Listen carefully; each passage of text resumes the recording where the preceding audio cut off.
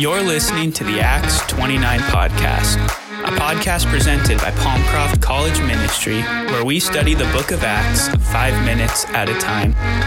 We believe God is still working, and we believe that the best hope for the church tomorrow is to study the first century today. We are so excited for you to join us as we study God's Word together.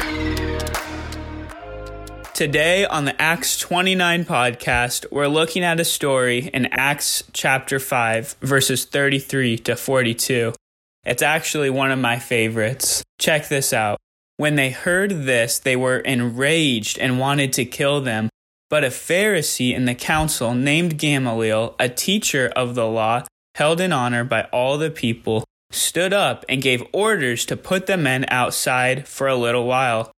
And he said to them, "Men of Israel, take care what you are about to do to these men. For before these days Thaddeus rose up, claiming to be somebody, and a number of men, about 400, joined him. He was killed, and all who followed him were dispersed and came to nothing. And after him Judas the Galilean rose up in the days of the census, and drew away some of the people after him. He too perished, and all who followed him were scattered. So in this present case, I tell you, keep away from these men and let them alone. For if this plan or this undertaking is of man, it will fail. But if it is of God, you will not be able to overcome them. You might even be found opposing God." So they took his advice. And when they had called in the apostles, they beat them and charged them not to speak the name of Jesus, and let them go. Then they left the presence of the council, rejoicing that they were counted worthy to suffer dishonor for the name. And every day in the temple and from house to house, they did not cease teaching and preaching that Christ is Jesus. So again and again, we are seeing the apostles gain the attention of the Jewish leaders, the religious leaders.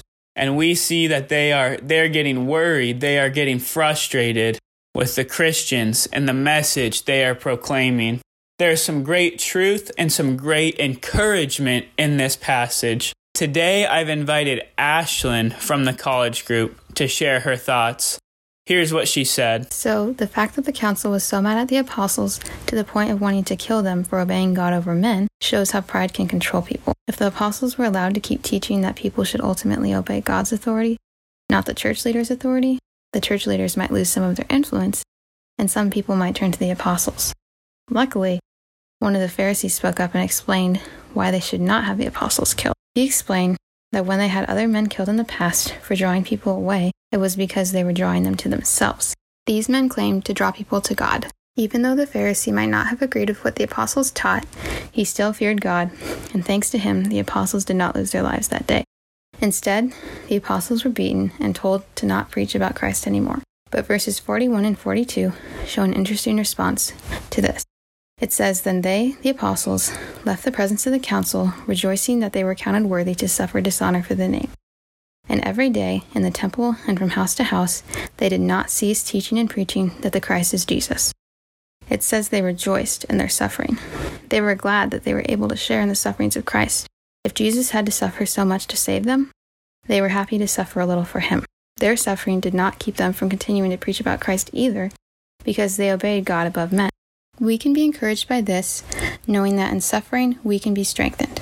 Suffering is by no means fun, but it is a part of the Christian life, and we should be honored when we get to suffer for Christ. It makes us stronger, and if we feel God is calling us to share his hope, we need to obey him above anything else. That is so good. We should be cheerful when we are found worthy to suffer for Christ. Let us follow the example of these apostles and stop at nothing to proclaim the gospel of Jesus Christ.